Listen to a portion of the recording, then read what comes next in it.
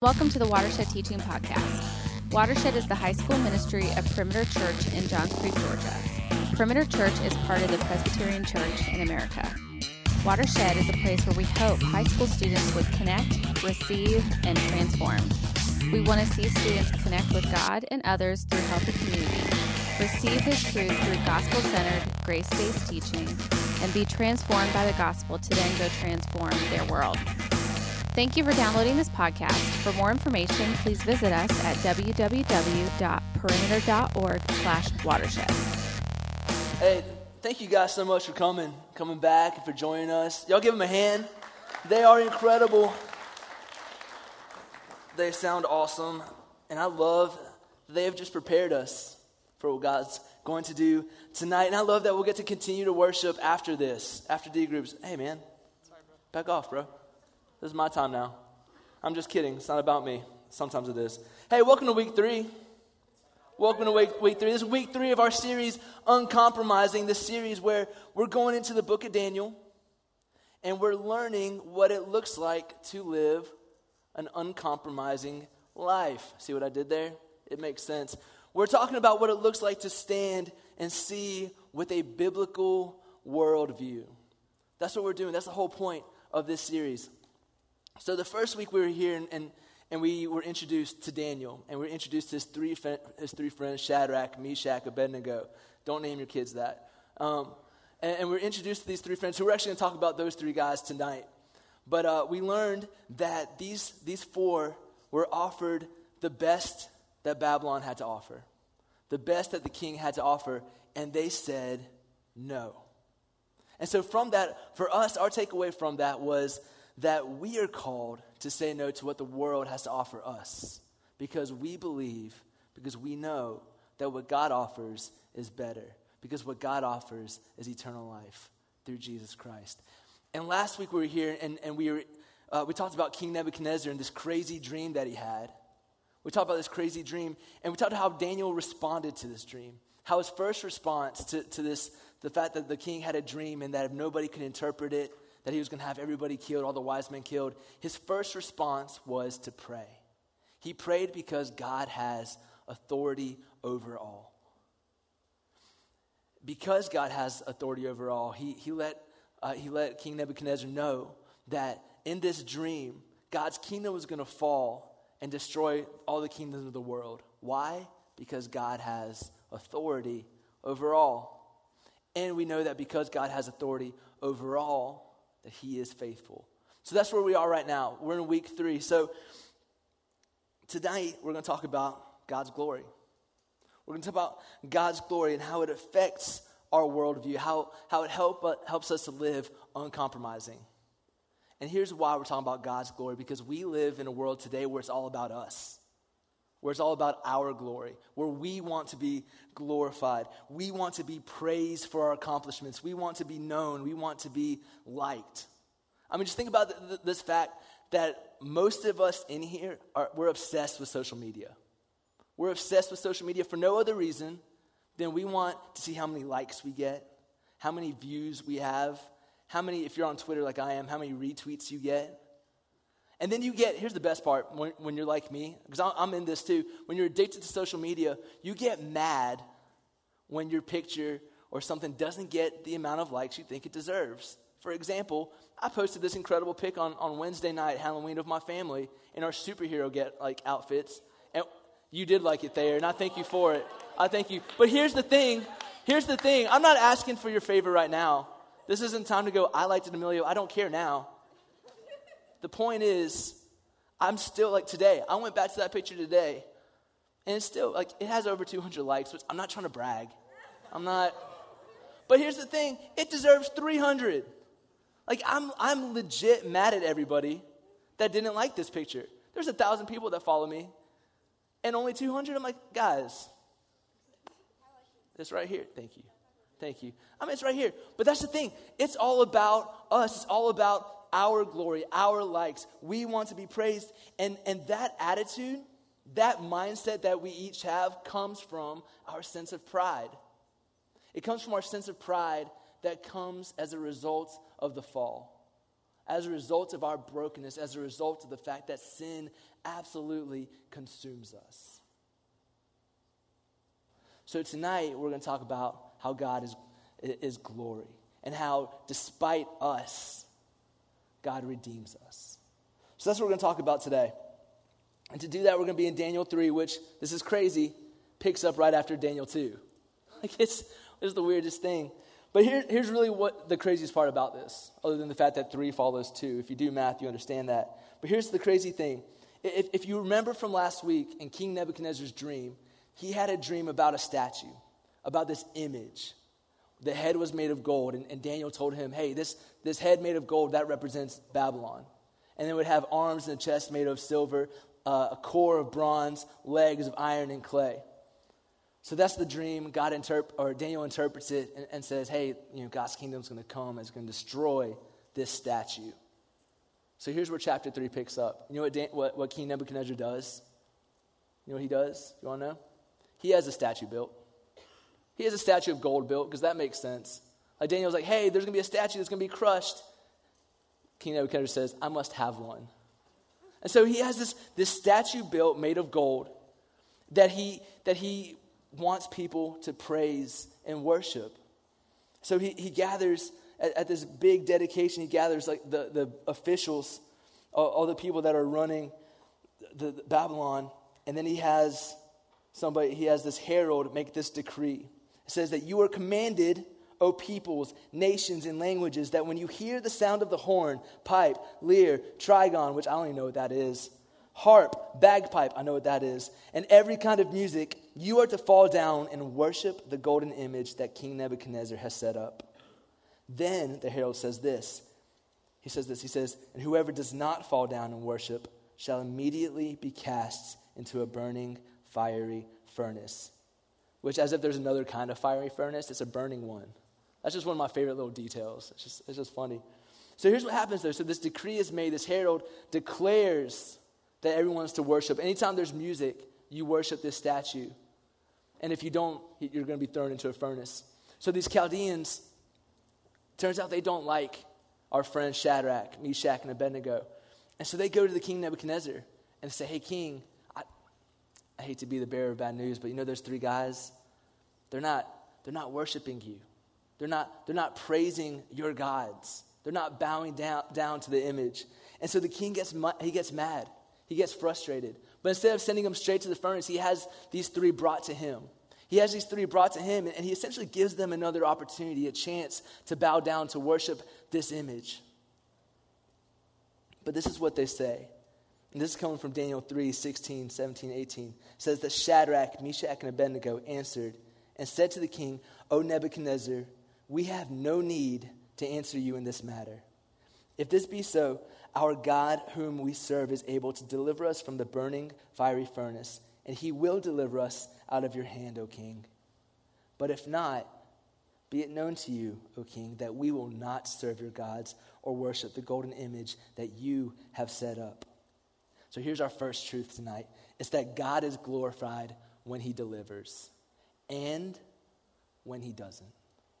You see that, so Shadrach, Meshach, Abednego, they look King Nebuchadnezzar in the eye. They're essentially staring down death. And he said, we're not gonna worship this image. We're not gonna praise this image.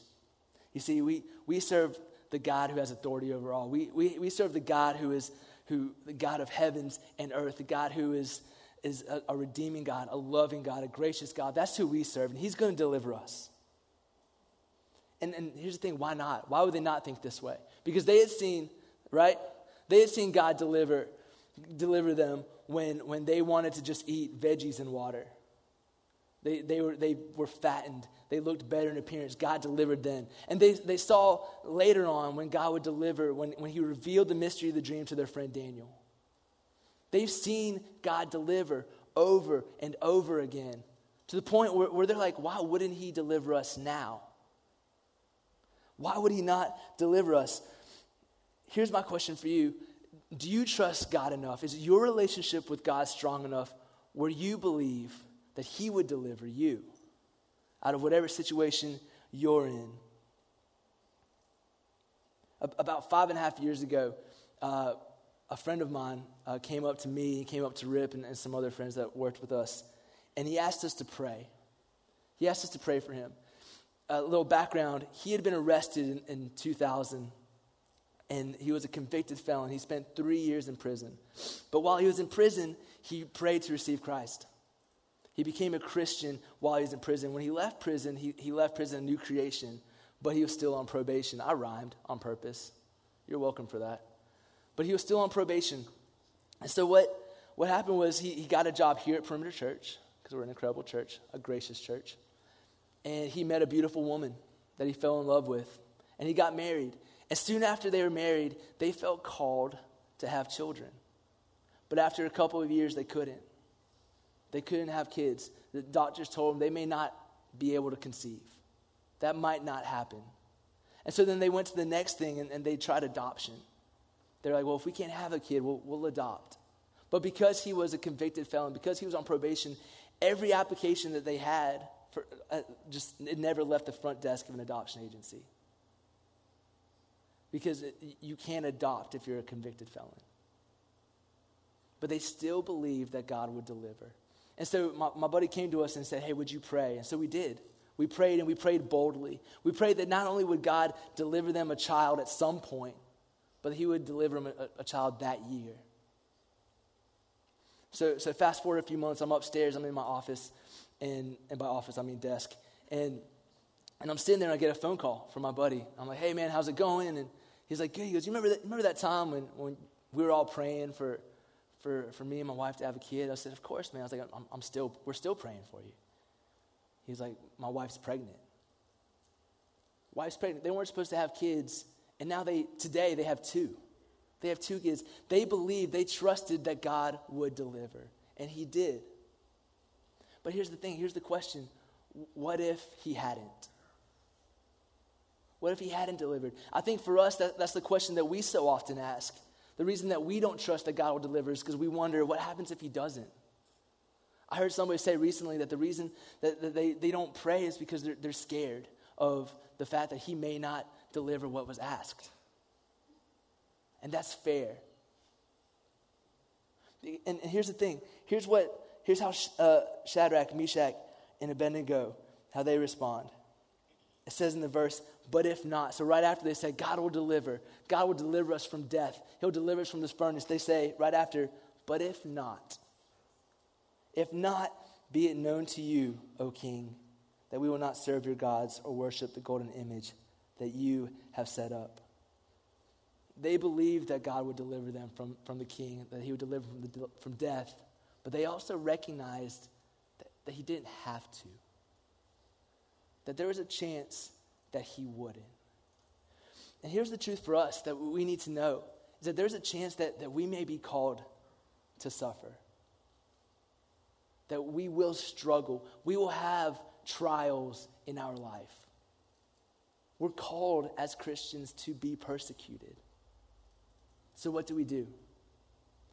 For me, I go to 1 Peter 4:12 and 13. It's a truth that I hang on. And here's what it says. It says, beloved, do not be surprised at the fiery trial when it comes upon you to test you, as though something strange were happening to you. But rejoice insofar as you share Christ's sufferings, that you may also rejoice and be glad when his glory is revealed. Just like our three friends, we shouldn't be surprised when the fiery trial is coming, because it is. At some point that trial will come. It might come in the form of a bad breakup.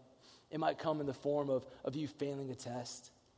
It might come in the form of you losing a loved one. But this verse says that we're called to rejoice. But how? How can we rejoice when these bad things happen? How do we rejoice in that? We rejoice in that we share in Christ's sufferings. Because Christ came down. He left perfection. He left perfection to come down here, where it's anything but perfection. He came here. He left perfection to be here, and he suffered. He was mocked. He was beaten. He was spat on. He was betrayed. He died. Christ suffered so that we may rejoice with him in that suffering. Because here's the truth, that Christ, in his glory, joins us in the fiery trial. He comes down and joins us in the fiery trial. He joins us in the suffering. Here's what that looks like for King Nebuchadnezzar and the three friends. Because he's so furious at them. He has Shadrach, Meshach, and Abednego. He has them taken to the furnace. And he's so angry that he doesn't just throw them in the furnace. He has it turned up 7 times the normal temperature. It's so hot that the guards who bring them to the furnace, they are killed. The guards are killed by how hot it is in there. And then it says this, though. I love this in verse 24 and 25. Then King Nebuchadnezzar was astonished and rose up in haste. He declared to his counselors, "Did we not cast 3 men bound into the fire?" They answered and said to the king, "True, O king." He answered and said, "But I see 4 men unbound, walking in the midst of the fire, and they're not hurt. And the appearance of the 4th is like a son of the gods." The king looks down and he sees 2 miracles. The first one is that these 3 men aren't dead. They're not burning. They're walking. The second miracle is that he sees a 4th man that he describes as someone that looks like the son of the gods. We believe that that 4th man was the Son of God. That Jesus was in the fiery furnace with them. And like them, he joins us in the fiery trials. So we can rejoice because just like Jesus is there with those 3 guys, with Shadrach, Meshach, and Abednego, he is there with us in it as well. And because he is in it, because he comes down and joins us in the fire, Jesus himself is glorified. Jesus is glorified in this trial. God is glorified because Jesus Christ is glory. Jesus is glory. And it's in his glory that we're saved. It's by his grace that we get to live in eternal glory.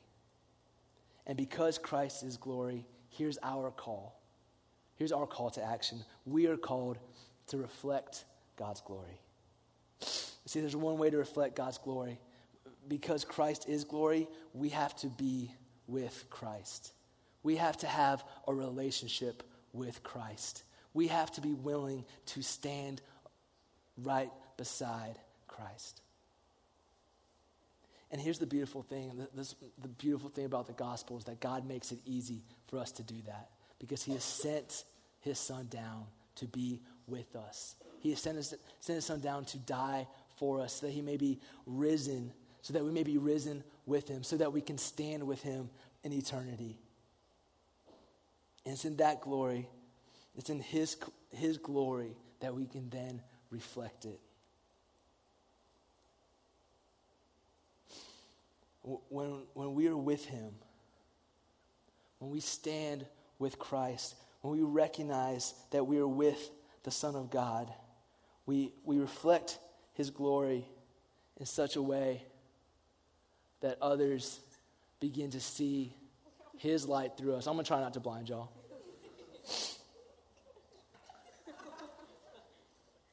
But I want y'all to see this truth. That when we stand in glory with God, that his light shines through us. And that people are drawn to that light. They see God's glory through us because we stand with him, because we reflect God's glory. You see, right after the King Nebuchadnezzar sees that the 3 guys are standing with the 4th and they're not dead, he says this. He says this to them. He says, "Blessed be the God of Shadrach, Meshach, and Abednego, who has sent his angel and delivered his servants who trusted in him." You see, we're surrounded by the darkness in this world. Our friends, our peers are surrounded by the darkness. They're surrounded by the fiery trials that are going on. We are called to stand confidently in his glory, to reflect that glory into the world. That's our call. Our call is to reflect that glory so that people will see it. Because when you stand with Christ, when you are in a relationship with Jesus, you can't help but reflect his glory. And people can't help but go towards it. And that's my challenge to you today and really forever. Will you this week, will you live your life, will it be uncompromising?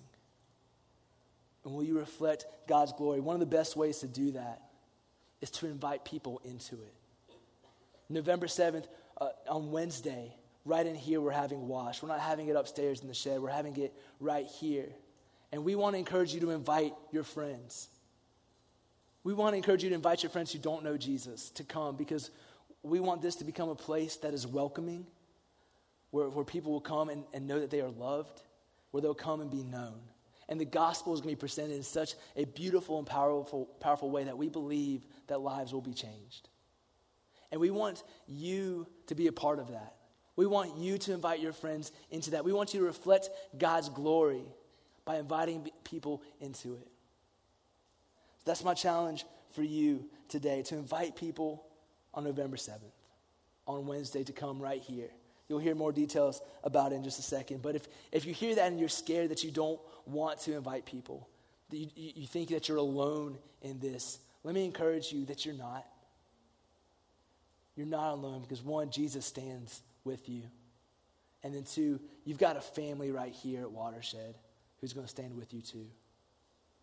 If you're in a D group, you have brothers and sisters who spend each week getting to know you and loving you, who want to be with you, to encourage you, to push you. Your D group will be there alongside you. If you're not in a D group, if you're in here and you're not in one, please see Jimmy or Kate right after this so that we can plug you in one, because we believe that's where life happens. Your D group leaders are called to stand alongside you. That's why they're here. They give up a Sunday night because they want to be with you and stand alongside you as you reflect God's glory. Let me pray. Jesus, thank you so much that you join us in the fiery trial. Jesus, thank you that you are with us, that you love us, and that in your glory we get eternal glory, and that we can reflect that, and we can drop mirrors and they don't break. Jesus, we love you. Pray this in your name. Amen.